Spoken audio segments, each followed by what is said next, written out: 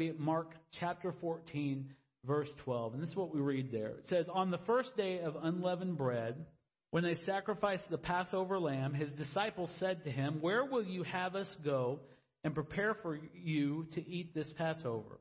And he sent two of his disciples and said to them, 'Go into the city, and a man carrying a jar of water will meet you. Follow him, and wherever he enters, say to the master of the house, my teacher says, where is my guest room where I may eat the Passover with my disciples? And he will show you a large upper room, furnished and ready.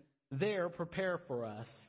And the disciples set out and went to the city and found it just as he had told them, and they prepared the Passover." Thus says God's word. You may be seated.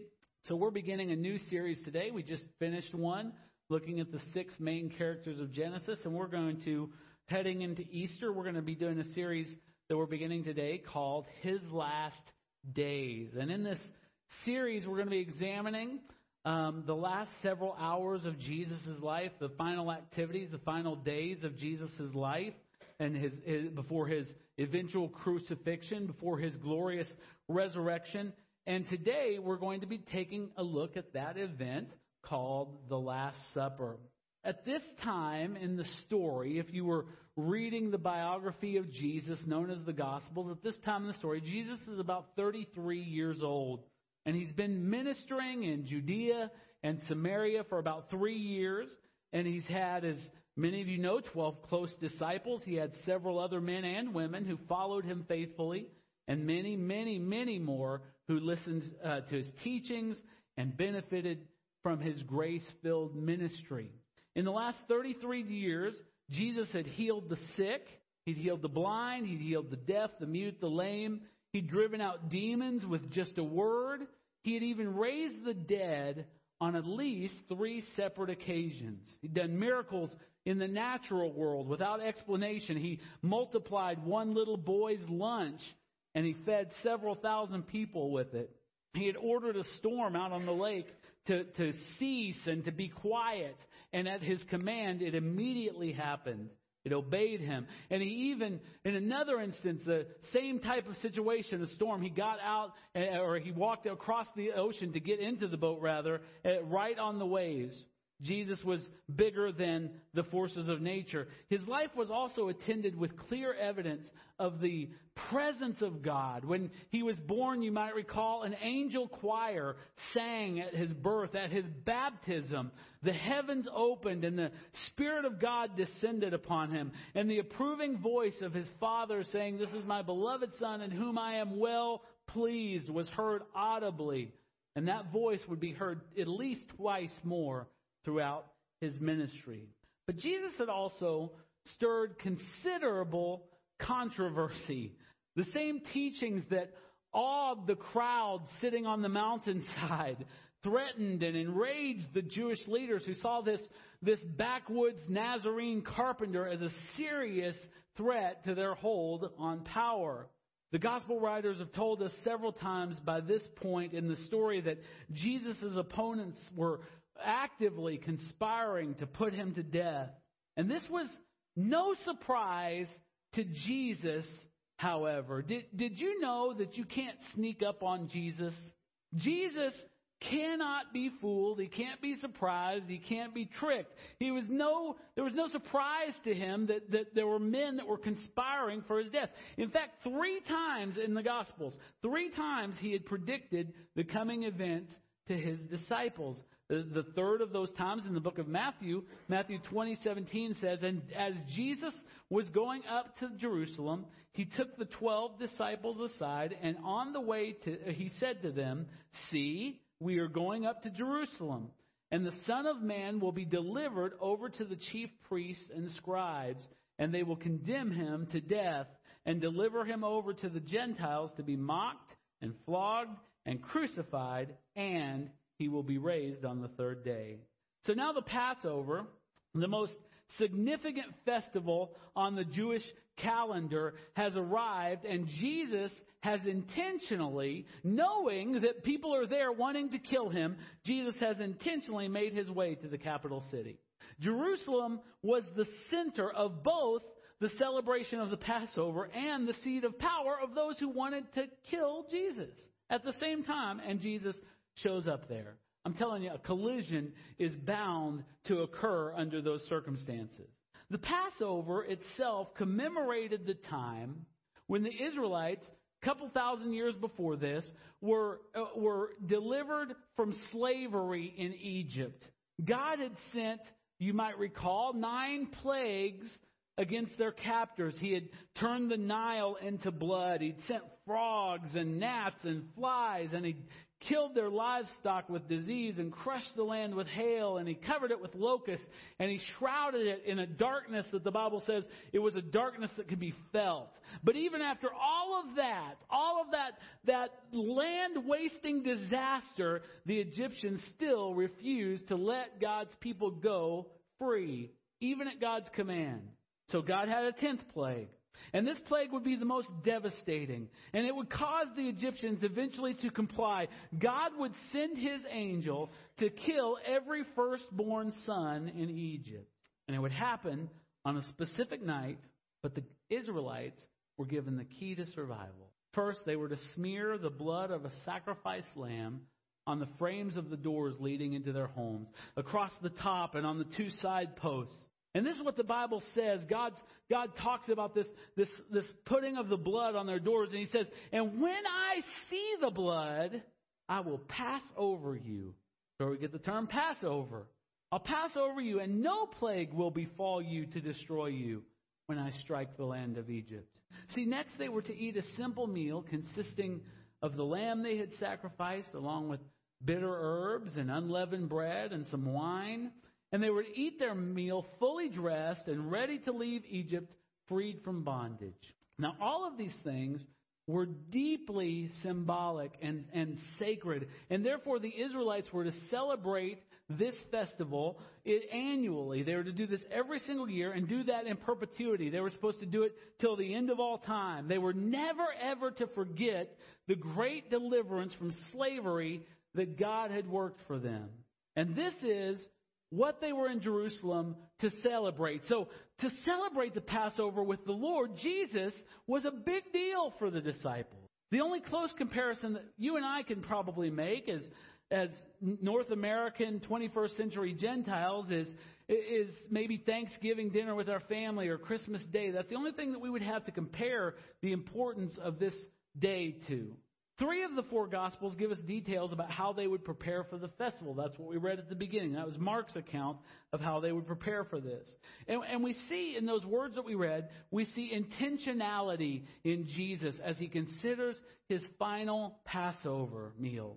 He's going to share it with his beloved friends. And he even says in Luke, he says, I have earnestly desired to eat this Passover with you before I suffer. But the gravity of this moment, the gravity of this celebration that they were entering into and all it meant in the spiritual realm and all that was about to transpire in human history, all of that gravity was completely lost on the disciples. Well, how do you know that, Mark? Well, both Luke and John record it sometime during their meal. These 12 knuckleheads break out into an argument about who among them should be regarded as the greatest. Can you imagine that? Can you imagine being in the physical presence of Jesus Christ, the one you've seen heal, command demons, teach in ways that brought the crowd to a complete amazement, and you're sitting there in the presence of Jesus Christ, and you're having an argument about bragging rights. Can you imagine? It may sound absurd to us, but I have been in many, many churches where that was exactly what was happening. In the presence of the Lord, there was just a bunch of arguing and bickering about who was the greatest. Who's the greatest preacher? Who's the greatest worship leader? Who's the greatest prayer? Who's the greatest this or that? And the fact that they were in the presence of God was just lost. Well, it's a great way to wag your finger at a congregation as a preacher, but I'm also ashamed to admit that too often it was me doing the bragging. And I'm the only one. I appreciate your grace to let me continue. Really kind of you.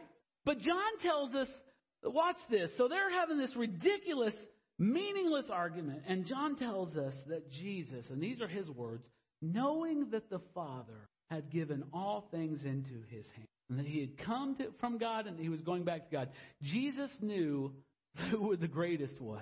And he knew it wasn't any of those 12 guys. He knew who he was. And the Bible says he rose from dinner and he robed himself in nothing but a towel, just like a slave in those days would have. And what he did was wash those braggarts' feet. In a place where people went barefoot, people wore sandals, and the primary mode of transportation was either walking or animals. Your feet were probably pretty nasty back in those days.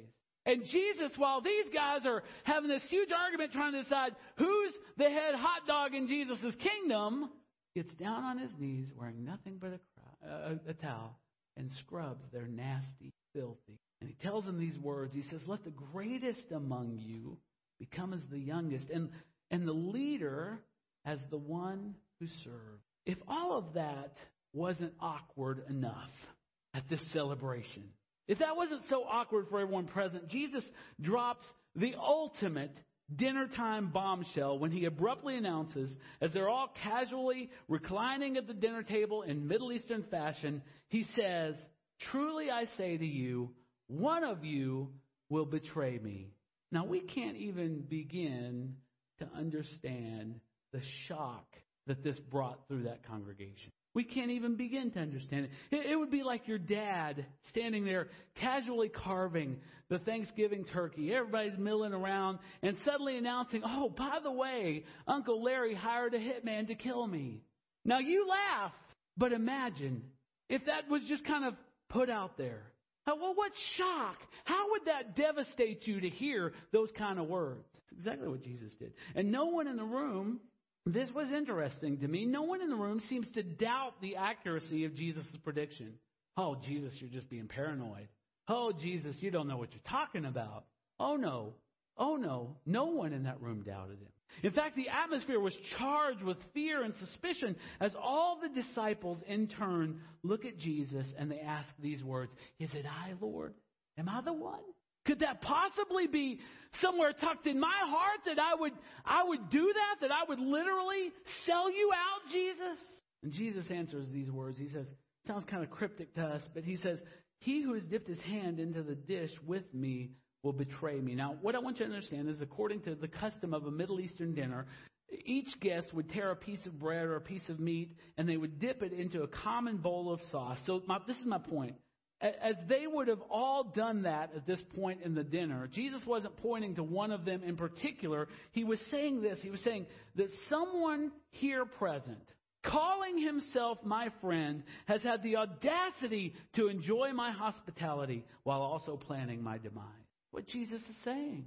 And can you imagine how that would have shifted the atmosphere in that room? Jesus also raises the stakes when he pronounces a curse on the perpetrator, even as he acknowledges that his betrayer is working according to God's plan. He says this, for the Son of Man goes to the cross is what he means. For the Son of Man goes as it is written of him, but woe to that man by whom the Son of Man is betrayed. It would have been better for that man if he had not been born. Now notice, I want to point this out again. Notice that every single person in the room says this. Is it I, Lord? Is it I, Lord? Horrified that they could possibly stab their master. That's what Lord means. It means you're my master. That they would possibly stab their master who they love so much, and whom they've submitted their lives, that they could possibly stab him in the back. Watch this. Judas, who would betray him, answered, is it I, Rabbi? See, Judas never called him Lord. He never called him Lord. Simply Rabbi, teacher, that's what that means. Jesus was not someone that Judas thought he owed any worship or submission to. Nothing. He said, in his mind, his heart, he said, Jesus, you're just one more voice. You're just one more opinion among many in my life. See, loyalty to Jesus requires that we acknowledge his supremacy. Jesus doesn't co-lead with anybody. He is in charge of all, or he's not in charge at all. Loyalty to Christ acknowledges that we acknowledge His supremacy and we submit our lives to His command. Otherwise, He is not Lord. He's just another lifestyle accessory, another token of our carefully crafted identity. And in the light of all this talk of betrayal, Simon Peter, who had been the de facto leader of the disciples and was probably arguing the loudest to be considered the greatest earlier. All this is going on. He's filled with indignation, and he throws all of his fellow disciples under the bus. He tells Jesus, though they all fall away because of you, I will never fall away. And then he adds, Lord, I'm ready to go with you both to prison and to death. Bravo. Good job, Peter. You tell those suckers. Imagine his shock when his beloved Lord looks him square in the eye and says this, I tell you, Peter, the rooster will not crow this day until you deny me, till you deny 3 times that you even know me. See, this annual celebration, this Christmas, this Thanksgiving, this annual celebration was not turning out the way the disciples had hoped. I mean, Jesus was kind of being a buzzkill this year. If I were to assign one theme to that night, it would be unrealized expectations. It was beginning to seem like everything the disciples had hoped for in their time with Jesus was just circling the drain. Where now would they place their hope? See, they had believed that Jesus had showed up and that He would use His divinity to whip the Romans and send them packing back to Rome as He took His rightful place as the King of all the Jews. It was only logical, of course, that they, His closest friends, would occupy the 12 highest positions in this new kingdom. And so why not jockey for the best positions now, right? I mean, it just makes sense. But here's Jesus wearing nothing but a towel, looking like a common household slave, and washing their feet. And He has the audacity to say to His future cabinet members, I have given you an example that you should also do just as I have done to you. You want to be important in my kingdom? Get your towel out. Grab your wash basin and get to work. That's how greatness is found in my kingdom. See, they thought they would rule, but now they've been called upon by Jesus to serve in the most sacrificial, even humiliating ways. Unexpected or unrealized expectation. See, they thought they would be a prime example to the rest of the world of cohesive, unified leadership, the judges of all Israel. But now here's Jesus telling them that one of them would most assuredly betray Him. Now, what kind of a way was that to start a new government? Imagine the criticism, imagine the mockery, the scandal that awaited them. Unrealized expectations. Now we find out that even their leader to this point, the one that Jesus Himself had called a rock back in Matthew 16, is about to be so scared that not only will he neither die nor go to prison with Jesus, but he will deny that he even knows Him 3 times. Unrealized expectation. Everything they thought would be part of the package has just been exploded right before their eyes. Can I get real with you and ask you, have you ever been there? Have you ever thought that the roadmap was clear, the GPS was telling you right where you were going to go, and everything just crumbles right before your eyes? What was that safe bet? What was that sure thing that blew up in your face? How did you feel when it happened? Did you feel abandoned? Did you feel depressed? Did you feel dejected? Did you feel forgotten? Well, how in the world do you think the disciples felt? They'd left literally everything to follow Jesus. Probably none of us in this room can say that. They left everything. They left their jobs. They left their homes. They left their families. This was not the way it was supposed to turn out. Is Jesus oblivious? Did He even care? Unrealized expectations. But when people who don't know Jesus Christ face unrealized expectations, most often they're just shipwrecked. They're just dashed against the rock. They placed all of their hopes for their future in having plenty of money and good health and social acceptance. But now look how Jesus describes those whose best laid plans disintegrate before their eyes. He says in Matthew chapter 7, He says, and everyone who hears these words of mine and does not do them will be like a foolish man who built his house on the sand. And the rain fell, and if I might add, it always does. And the floods came, and they always do. And the winds blew, and they always always will, and beat against that house. And it fell. And great was the fall of it. Built the house where we're going to live. This is where shelter and provision is going to take place. Didn't anticipate the storm. Unrealized expectation. But faith, see, in the goodness and the sovereignty of God gives believers confidence and gives them peace that even in the face of the worst lack, the worst betrayal, and the worst failure that life can bring, we are unshaken. See, everything the disciples had hoped for, everything they trusted in, it was all unraveling before their eyes. But Jesus was about to demonstrate that despite all appearances, He still had an unshakable plan. Can you just believe with me this morning that Jesus was never out of control? Even when he just ruined Passover for all those 12 guys, He was still entirely in control. How? How do we have any indication of that? Luke 22:19. And He took bread, and when He had given thanks, He broke it and gave it to them. And He said, "This is my body, which is given for you. Do this in remembrance of me." See, Jesus was saying that the pure Passover bread, made without a hint of yeast, which represents sin, it was without yeast. It was the same kind that these guys had broken with their families on this one holy night since childhood. And He was saying now that, guys, you've gotten it wrong. This points to me. This bread is my body given for you. It points to me. It points to my salvation. It's not about something that happened to your forefathers hundreds of years ago, but rather it's about something that would happen to Jesus for them in 24 short hours.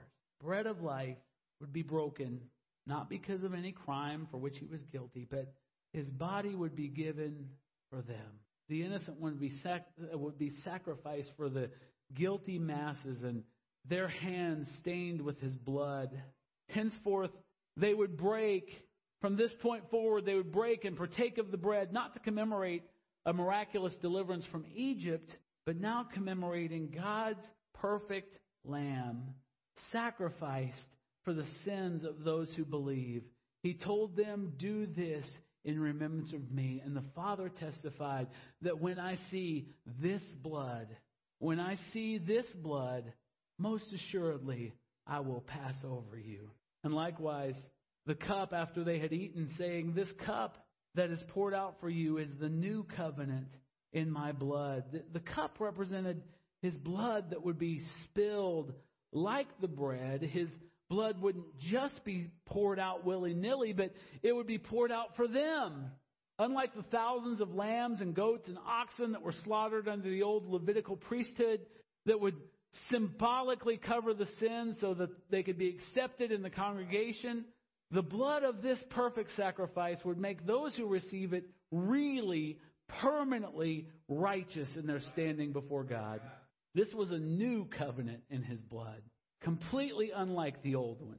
The Old Testament worked on these terms. See if you like these terms. The Old Testament worked like this. Deuteronomy 28:15. "But if you do not obey the voice of the Lord your God, or be careful to do all His commandments," not just the biggies, all His commandments, "and His statutes that I command you today, then all these curses shall come upon you and overtake you." How many of you have got a spotless record this morning? You've kept all the commandments of the Lord. And if you go to read past that in Deuteronomy chapter 28, you will find a very, very, very, very impressive list of curses. And God says, that's your heritage if you don't do all that I've commanded you. That's the old covenant. But the new covenant will work like this. Believe in the Lord Jesus, and you will be saved. Now, which covenant do you prefer, new or old? Which covenant do you prefer? I mean, most of you are saying new, but some of you are still living under the old. You're trying to work your way up the ladder to heaven, and I'm telling you, you will receive nothing but a curse. Nothing. You will never be good enough to satisfy the requirements of the law. So you better be on the hunt for a new covenant. And this one's so much better. Believe in the Lord Jesus. Believe in the Lord, and you will be saved. So even when the disciples' expectations go unrealized, even when your expectations go unrealized, may we wake up to the fact that nothing can stop the hand of the Lord or derail His perfect, beautiful plan. He wasn't, listen, This may shock you.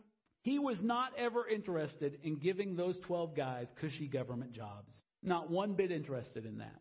And I hate to tell you this, he's not too interested in making your life all fluffy and comfortable either. Somebody like, is this church? I thought you're supposed to make me feel better. Jesus is not interested in making your life fluffy and comfortable. He's interested in making you holy.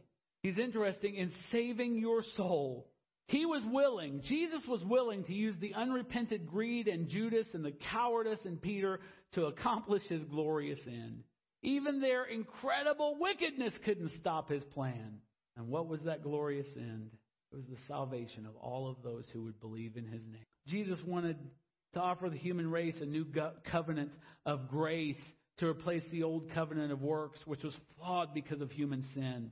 He knew the cross was the only way to accomplish this goal, so he determined to embrace the cross for the joy that would follow his obedience. As you come to the Lord's table today, we'll do in just a moment or two, be honest about the places where you're frustrated because your expectations remain unrealized. I'm not going to ask you to get specific to me or to the people around you, but how many of you raise your hand and say, even this morning, you had some unrealized expectations? Anybody? Okay? Appreciate your honesty. I really do. I will raise my hand with you. Be honest about those places where your expectations remain unrealized. Maybe if you're real honest, if you can find the courage to be this honest, maybe you would even have to admit that you're just a little bit ticked off with God because of it. Oh, surely not, right? We never get mad at God. We never blame God when things go like we didn't think they would go. Maybe you're mad at God because of the sickness that isn't healed, or the loved one that isn't saved, or the job or the income that you don't have, or the people that don't accept you, or the vindication that still hasn't come. I want to invite you this morning to acknowledge the way you feel openly to God. Just tell Him the truth. But don't stop there. Don't say, God, I'm ticked off because this expectation is unrealized. Don't stop there. That would be a huge mistake. Take the next beautiful, wonderful, glorious, freeing step that we call repentance. We talked about this morning in prayer. Repentance is not groveling. Repentance is not, oh, God, I'm such a worm, I'm such a wretch. If you can find it in your heart not to kill me, that'd be great. That's not what repentance is. Repentance is the awakening, the glorious awakening to how much better God's way is than your way.